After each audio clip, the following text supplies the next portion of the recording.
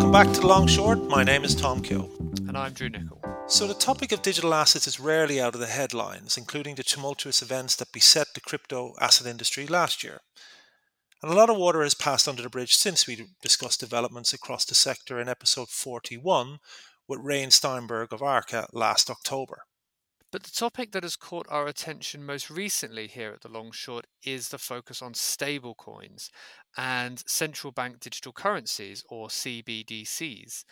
The Bank of England, among many other central banks, have recently shed some light on their various initiatives in this space. And so we wanted to find out exactly what was going on and what to expect in the short and the long term. And there's been no shortage of regulatory noise globally as rulemakers grapple with ambitions to capture the attention of industry participants across the digital asset space looking for a home, while also seeking to protect and educate investors from bad actors. To discuss all of this and more, we are delighted to be joined by Tina Baker-Taylor, who is a policy and regulatory strategy expert for EMEA at Circle, which is a fintech firm aiming to remove frictions for moving money globally. Tina, you are very welcome to The Long Short. Oh, thanks so much for having me, Drew. It's a pleasure to be here. So let's start with a little bit about your background, if that's okay. Your CV is extremely impressive, and I can see you've held all sorts of senior positions at very big name firms that everyone will know.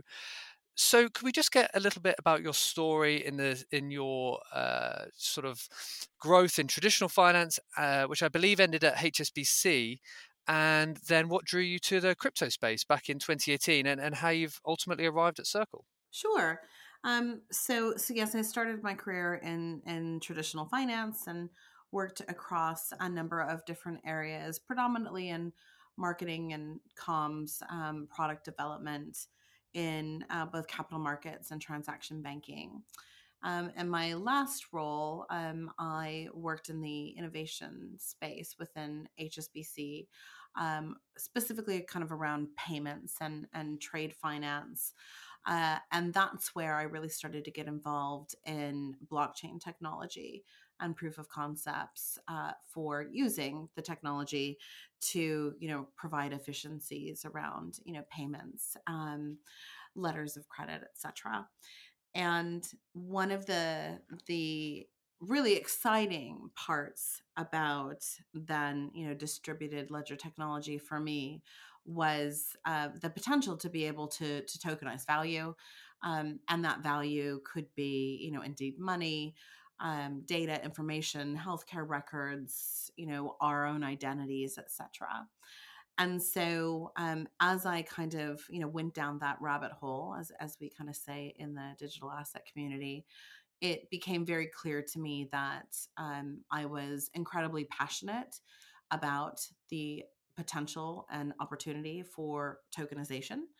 And I saw, something that Circle CEO used to say often, the tokenization of everything. Like I could really see a future where tokenization was going to create less friction, uh, increasingly greater transparency, and reduce cost across a number of ways that we kind of spend and save and secure money. And so I was drawn to the industry and decided to go into kind of crypto full time.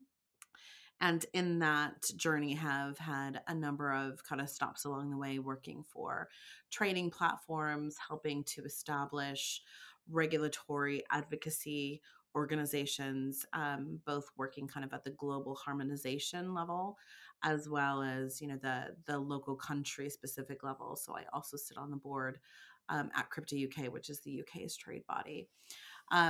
So I think that that background in communications, coupled with, some operational experience and product development, really contributed to having what I think is a pretty holistic view of how we bring new products and services to market, as well as the importance of being able to communicate that value opportunity and indeed the risks, which has contributed to, one of the reasons why I think I have found, a solid home in the policy and regulatory space, being able to work with policymakers and the industry both to help to articulate what sound governance will look like in the future. Tina, could I ask a question for the benefit of our listeners and for folks like me that might not be so knowledgeable about this space? When you talk about removing all friction, or removing friction rather, from moving money globally, what do you mean by that? Yeah, that's a great question. So, I think if you've ever needed to, I think the easiest use case to kind of demonstrate is a cross border payment. And, one of the things that we talk about at Circle is you don't think about sending a cross border email, you just send it. And there isn't a lot of effort kind of put into understanding anything technical about sending an email to somebody in the United States. But if you want to send money to someone in the United States, there's a lot of differences, both in the infrastructure that you might use, in the currency that is being converted from one country to another, and indeed a significant amount of cost. So, until a few years ago, really the only option was a bank wire. And so you had to get that international information to send that bank transfer. You potentially needed to go into the bank to organize that transfer. I mean, now we can do a lot more with apps. Fill out a bunch of paperwork, make sure that you had all the correct information, pay a pretty significant fee. Could be 35 quid, and then hopefully 5 days later, someone on the other continent would receive that money, less fees that they might be charged for receiving an international transfer, and at the expense of whatever that FX conversion was. So that is a kind of transaction plus 5 days experience with quite a lot of effort input.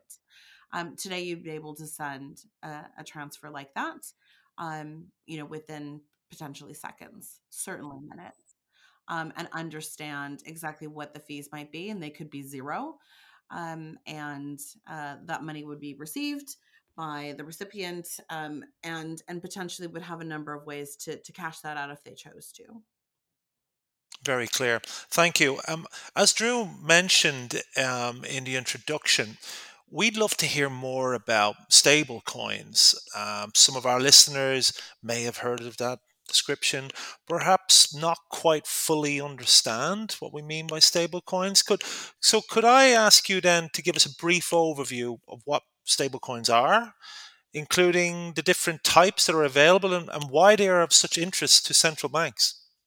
Sure. So, I think before stablecoins, it's important to kind of articulate, the difference between different types of crypto tokens. So we hear the term crypto, and I think people immediately jump to cryptocurrencies, or to Bitcoin, and to potentially, a number of risks that policymakers talk about having, a speculative asset that some central bankers say have no inherent value of their own. I think that's up for debate, but I think to distinguish stable coins from other types of crypto assets, stable coins, fiat backed stable coins specifically. So Circle issues two digital currencies. One is USDC, or USD coin, and the other is Euro coin. And these tokens are reserved by deposits. So somebody brings Circle dollars, we put those dollars in a segregated bank account, and they just sit there. We don't spend them, we don't hypothecate them in any way. They literally sit in an account. And we then issue a token, which is a digital representation of those dollars sitting in that bank account, which essentially allows the kind of internet supersizing of that dollar, because now that dollar can move around through digital ecosystems in a way that traditional fiat is unable to today. So stable coins, the name itself can be quite misleading. There are a number of tokens that have come and gone that claim to be stable coins that are, quote, stabilized by a number of different mechanisms. There's kind of broadly, three buckets of stablecoin types. Fiat-backed stablecoins, like USDC that I just described, means that they are underpinned by and stabilized by a reserve of a fiat currency, a single fiat currency. Then there's something called like an asset backed token, which could be a basket of multiple currencies. It could be currencies and commodities like gold. Um, but there's typically more than one type of asset that is stabilizing the value of that token. And then third really is an algorithmic backed stablecoin. There's lots of different varieties of this, but essentially the algorithm that sits behind the token stabilizes the price based on market dynamics. Um, it's definitely more complicated than that. I am simplifying it greatly. I think the one thing to kind of really clarify when you're thinking about crypto assets is the name has this connotation that somehow crypto is bad or secret, and I think that people don't necessarily realize that when you pay with Apple Pay, you're essentially paying with a cryptographic token as well. Right, right, yeah. And so, that token is essentially minted for the transaction and then immediately burned. And it's a digital representation of that transaction. So we can tokenize lots of things.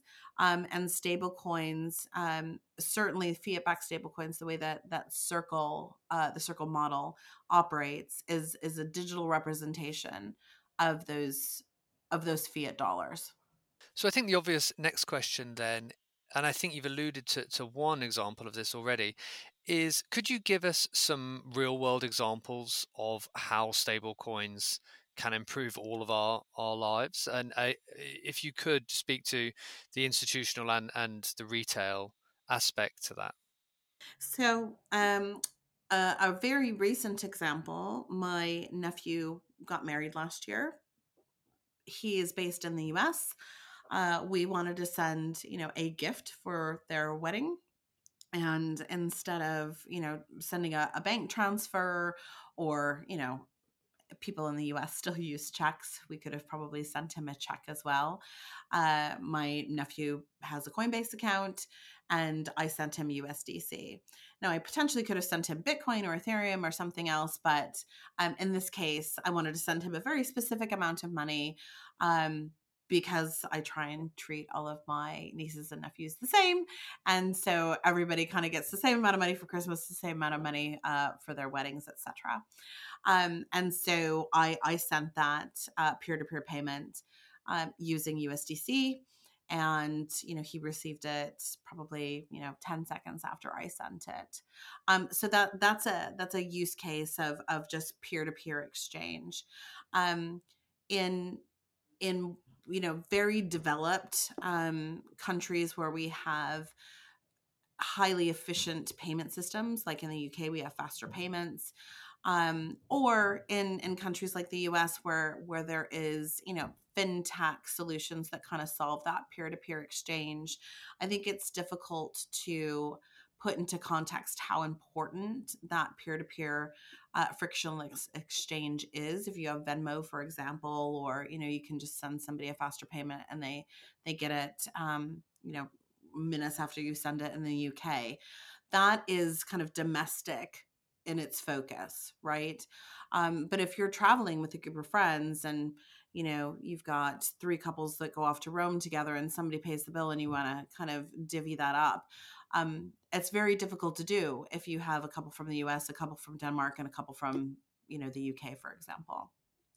And so stablecoins essentially provide this ability to, exchange value globally without having to go through any type of those national rails or those very specific currency denominated fintech solutions like a Venmo, for example. And equally they do that with a significantly reduced cost. So we have solutions like PayPal that allow us to share money between each other, but the fees are pretty significant for sending a PayPal transaction, certainly cross border. So that is one way that people are using stablecoins today to exchange value peer to peer in the same way that you would exchange cash. For businesses, that kind of, if you look through that same lens of transaction settlement, certainly businesses that operate cross border as well, you're having to kind of move treasury around through different functions, and stablecoins can, greatly increase the speed and efficiency of those treasury management operations, as well as provide a real level of transparency, given that these transactions, are potentially operating on chain. So that is a efficiency for businesses. I think one of the most compelling use cases that we're seeing today, especially in light of some of the geopolitical and disaster activities that have happened over the last couple of months. So the war in Ukraine, for example, and the earthquake recently in Turkey demonstrate an incredible use case for being able to very quickly and efficiently dispatch humanitarian and disaster relief aid, and to do so from a one to many position. So one of the great examples of this is a initiative that involves the UNHCR, MoneyGram, the Stellar Network, and USDC. So essentially, if you have a Stellar enabled wallet, um, the UN can now send you disaster relief or displacement relief in the context of Ukraine, that you can receive in a digital wallet,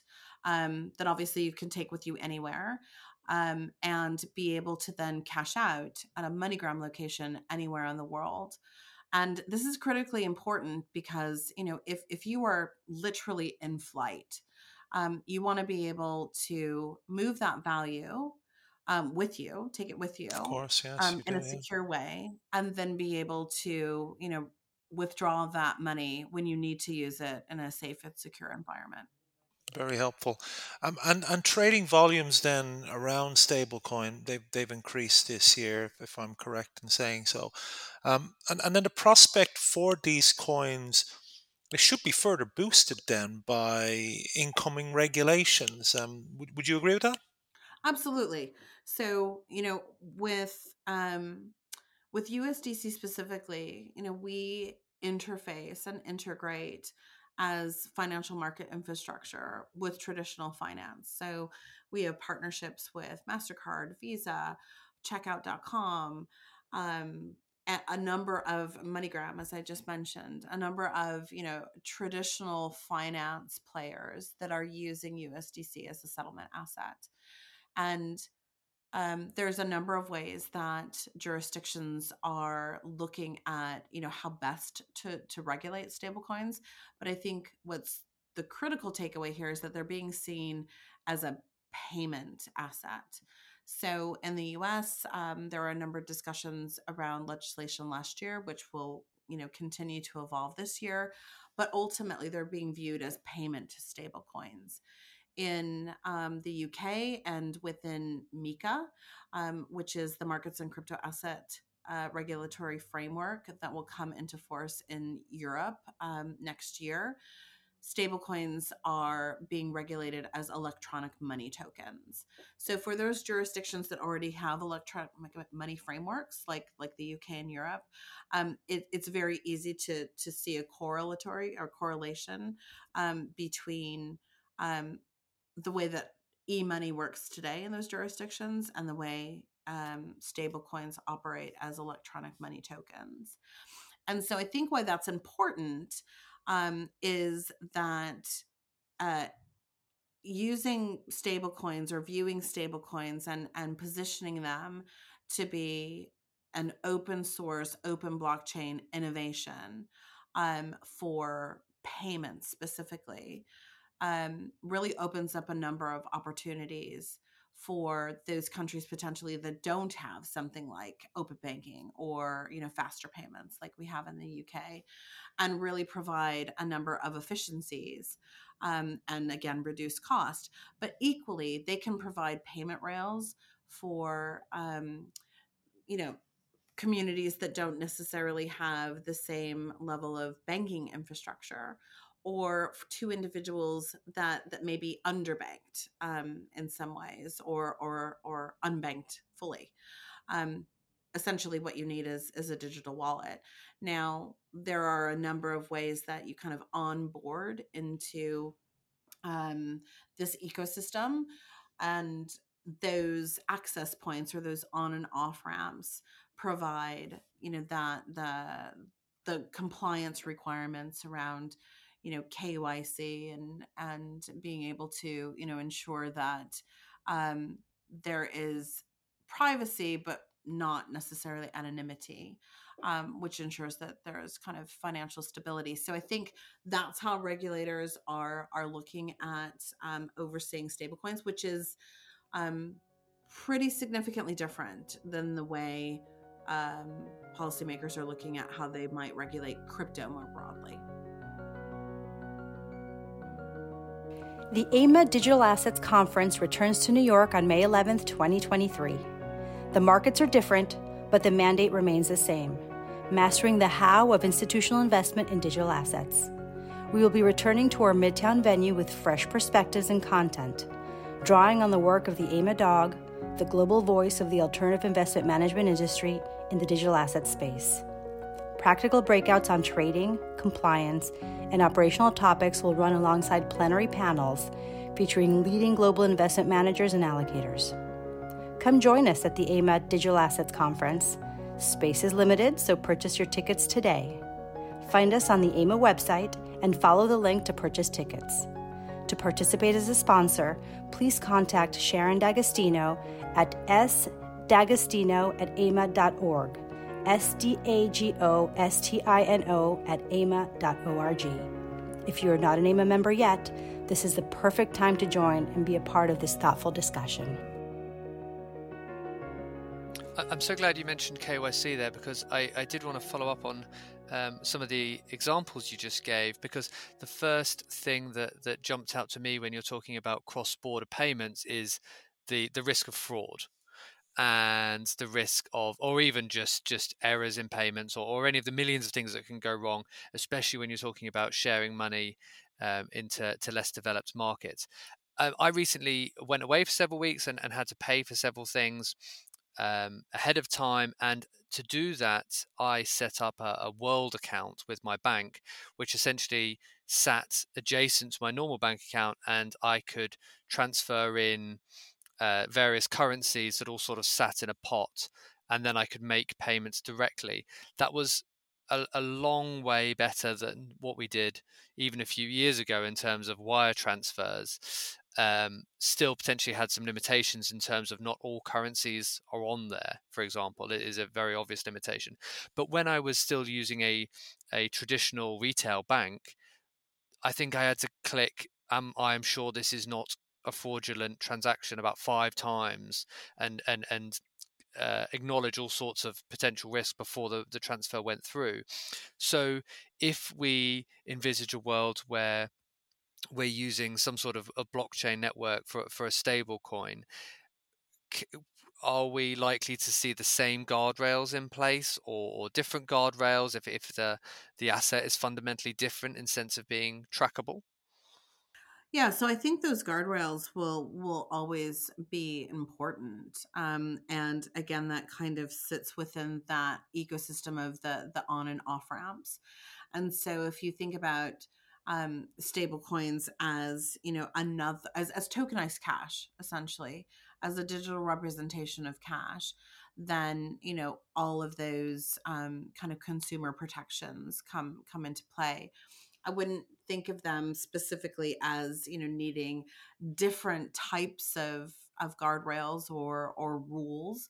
Um, we move electronic money around, today, all the time, right? Again, like if you're using a PayPal account, that's essentially what you're using, e-money. And that's privately issued, like commercial bank money. So it's not central bank money. And there are protections in place, for consumers. I think fraud comes up a lot, in the digital payment space holistically, right? So the more, uh, often we use, internet-based or e-commerce payments, anytime there is an opportunity to game the system, bad actors are going to try and do that. And we saw a real proliferation of fraud during COVID, for example, because a lot of people were at home transacting online. Some people for the first time. My parents used, a grocery delivery service for the very first time, right?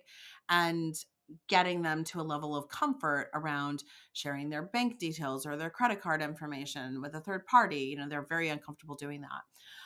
And so I think what comes with the advent of the potential for technology, and for any types of these new types of payment systems to, positively accent our lives, comes with that also risk.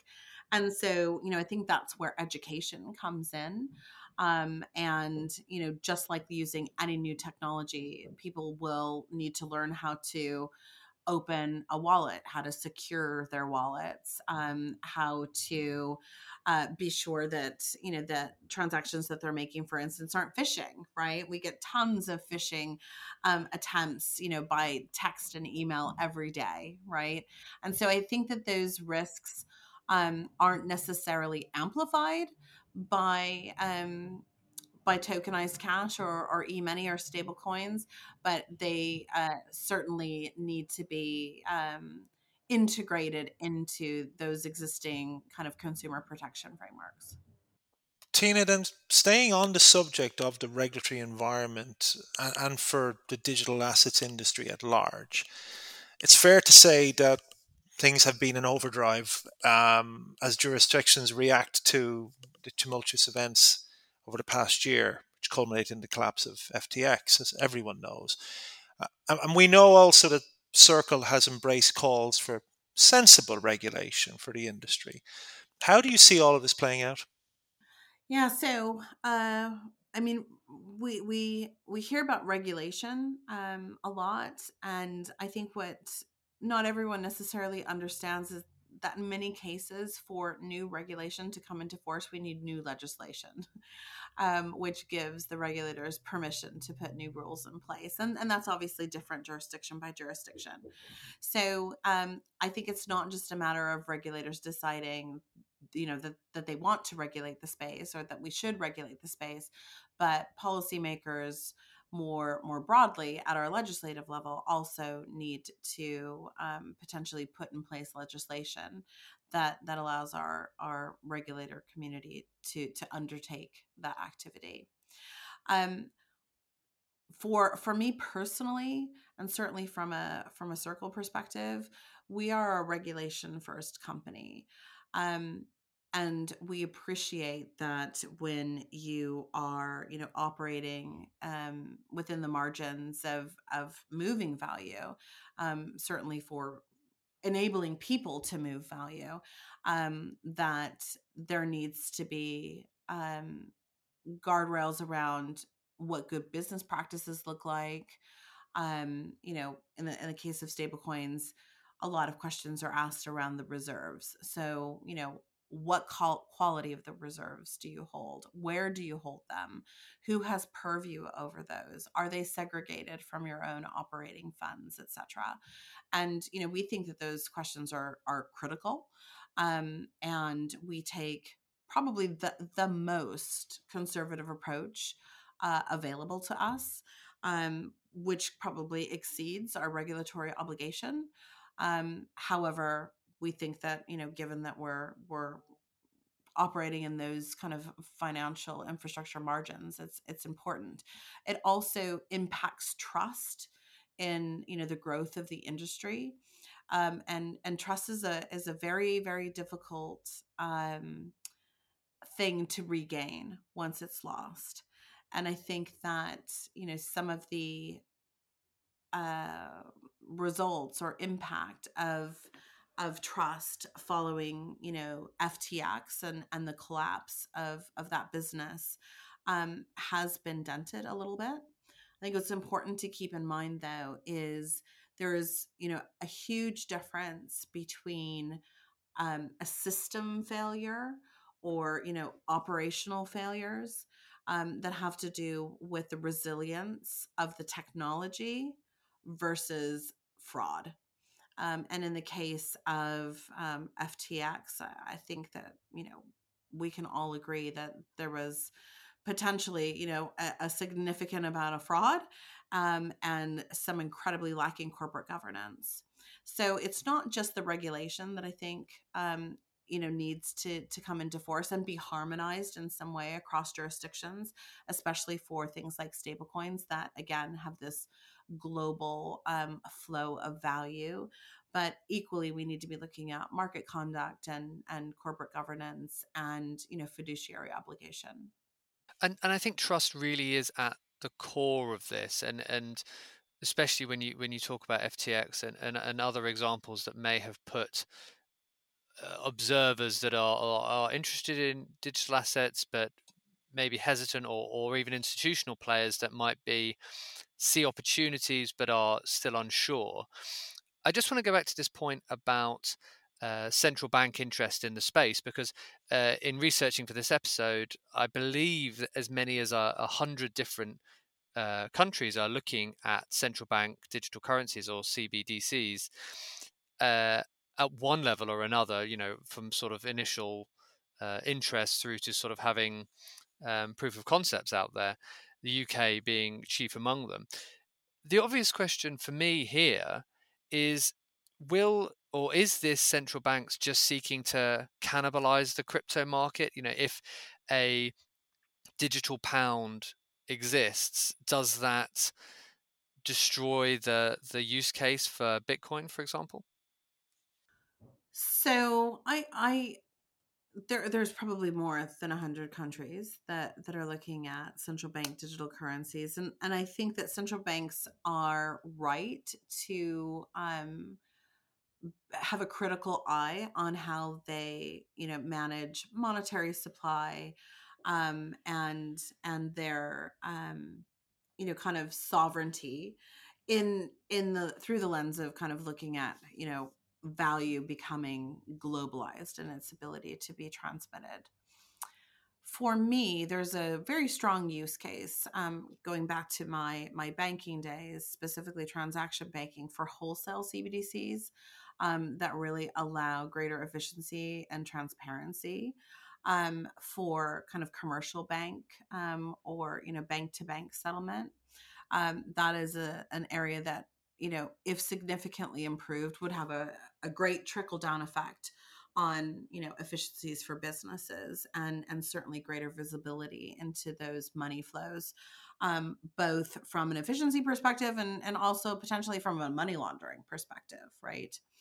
Um, from a retail perspective, I think we're at this early stage in CBDC exploration, where there's still a lot of questions outstanding for me. And those are primarily centered around privacy and the programmable nature of these tokens and how governments would potentially use those features in a way that might compromise the way that people are able to, you know, spend and save their money. And so when I hear about things like caps on the amount that you would be able to hold at any one time, there are proposals around, you know, spend it or lose it to get people to actually use the CBDC, which to me feels, more like a gift card than, central bank money. There have been discussions about if a government, or really any entity had so much information about how you're spending your money, would there then be oversight into, well, you've had McDonald's 3 times in a week and that's not good for you, and potentially your insurance company might want to know about your unhealthy habits, or you had 3 drinks at the bar this evening, or do you really need that Porsche when you could buy a Ford instead, right? There's this kind of level of oversight, and I'm not suggesting that that's specifically what government's intention would be, certainly not the UK, but yet we haven't had much clarity around some of these proof of concepts around how they're going to enhance privacy or ensure privacy.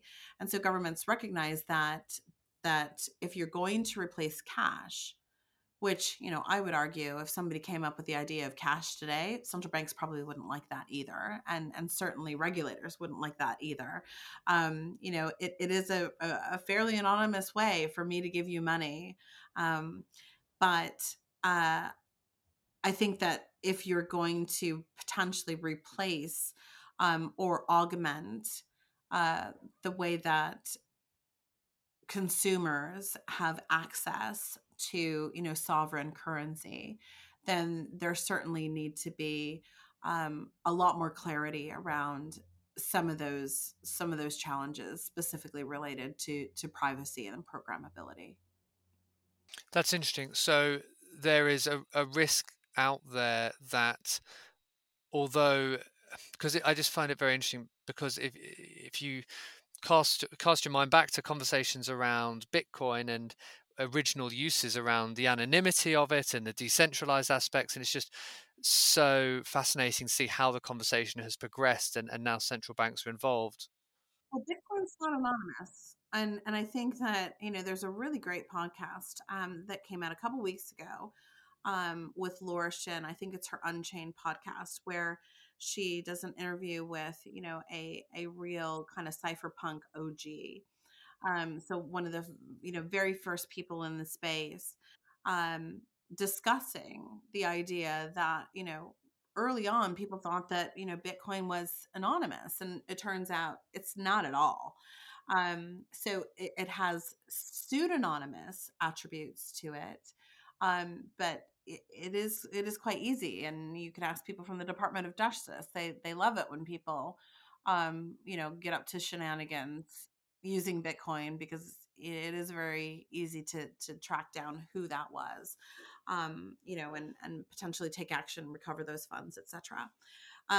So I think that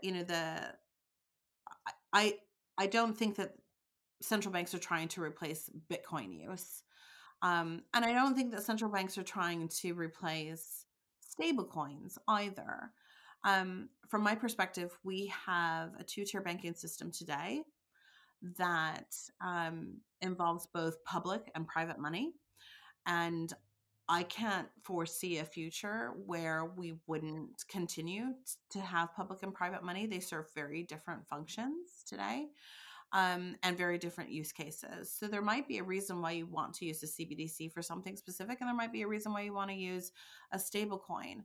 And I think that greater optionality, certainly around payments for consumers, is a good thing. We will share that link in the show notes, Tina, of that podcast that you mentioned. That's great. Thank you. Shout out to Laura. So let's end with some crystal ball gazing, natural conclusion, I think. And we will, of course, come back to you to see how accurate you were in 3 to 5 years' time. Um, Physical cash is obviously on the out. It's always amazing now when you see, even if you buy a coffee from a stall on the street now, they have cash, tap contacts and all the rest. So clearly the direction of travel is going one way to a cashless society. But could I just put you on the spot and get your predictions for sort of where we're at? And do you have a timeline in your mind for when we might switch to digital currencies, or will there always be this duality to it? I think for the medium term future, cash is not going away. I certainly use it very seldomly, and most people that I know don't. I mean, we're at the point now where I don't even need to take my credit card with me when I leave the house because it's all on my phone, right? And as infrastructure gets more resilient and fraud is easier to be managed, then things like being able to kind of tap and go, the value of the ability for you to use your Apple Pay has gone up from, I think it was originally like, I don't know, maybe 30 quid, and now it's significantly higher, so you don't need to take other forms of payment with you. um there are countries, and areas of the world where cash is still king. If you look at spending patterns and behavior patterns, even in Europe, Germany really likes cash. Try getting into a taxi in Japan and paying with anything other than cash. Right there, I think that people will always, cash will always be kind of this safe backup of, if a meteor were to hit the earth and we were not able to have access to the internet, our systems were to go down. I mean, it happened a few years ago. Some of you may remember when the Visa network went down in Europe. This is, I don't know, 2012 maybe, and it was ironic because there was a whole bunch of fintech people at Money 2020. So this conference of 10,000 people, and nobody could pay for anything because nobody had any cash. And the Visa network was down. So I can't see cash going away completely, but what I can see is that absolutely new, net new economic opportunity being opened up, by the ability to truly digitize and tokenize value. And some of those things we can see today, the integration with, gaming, and spending, the advent of the metaverse and how that's going to impact the way, we socialize and work in the future. And certainly kind of like, the iPhone moment where the ability to be carrying around a computer in your pocket opened up a whole new universe of e-commerce that just didn't exist before.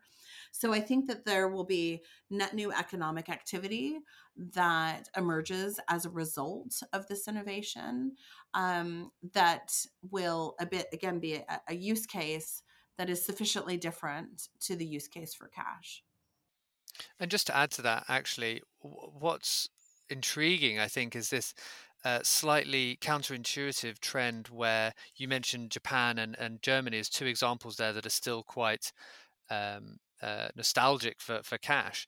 But then you have countries such as Kenya, where they have this M-Pesa app essentially on their phone, which is connected to your mobile, and they have almost leapfrogged into a cashless society. So now, again, you go to a stall on the street, you think of less developed financially developed countries, and you would assume that cash would be king in all of those. And then actually, what some of these digital solutions are offering, again, give someone a smartphone anywhere in the world and they can run a business. And now, if you add to this, they can now have more frictionless payment, and it really does create uh, limitless possibilities for development in those markets when they can just pay for things, again, without cash, and all the opportunities that brings. I really could keep picking your brain on this for the rest of the day, but I'm sure you have better things to do. So all that's left is to thank you so much for your time, for joining us on The Long Short today. Well, it was great to be with you guys, and thanks very much for having me. The Long Short was brought to you by AIMA, the Alternative Investment Management Association, the global representative for the alternative investment industry. As always, you can get the latest episodes by subscribing to The Long Short on Spotify, Apple Podcasts, Google Podcasts and Amazon Music, or by streaming episodes directly from our website, aima.org. Thanks for listening.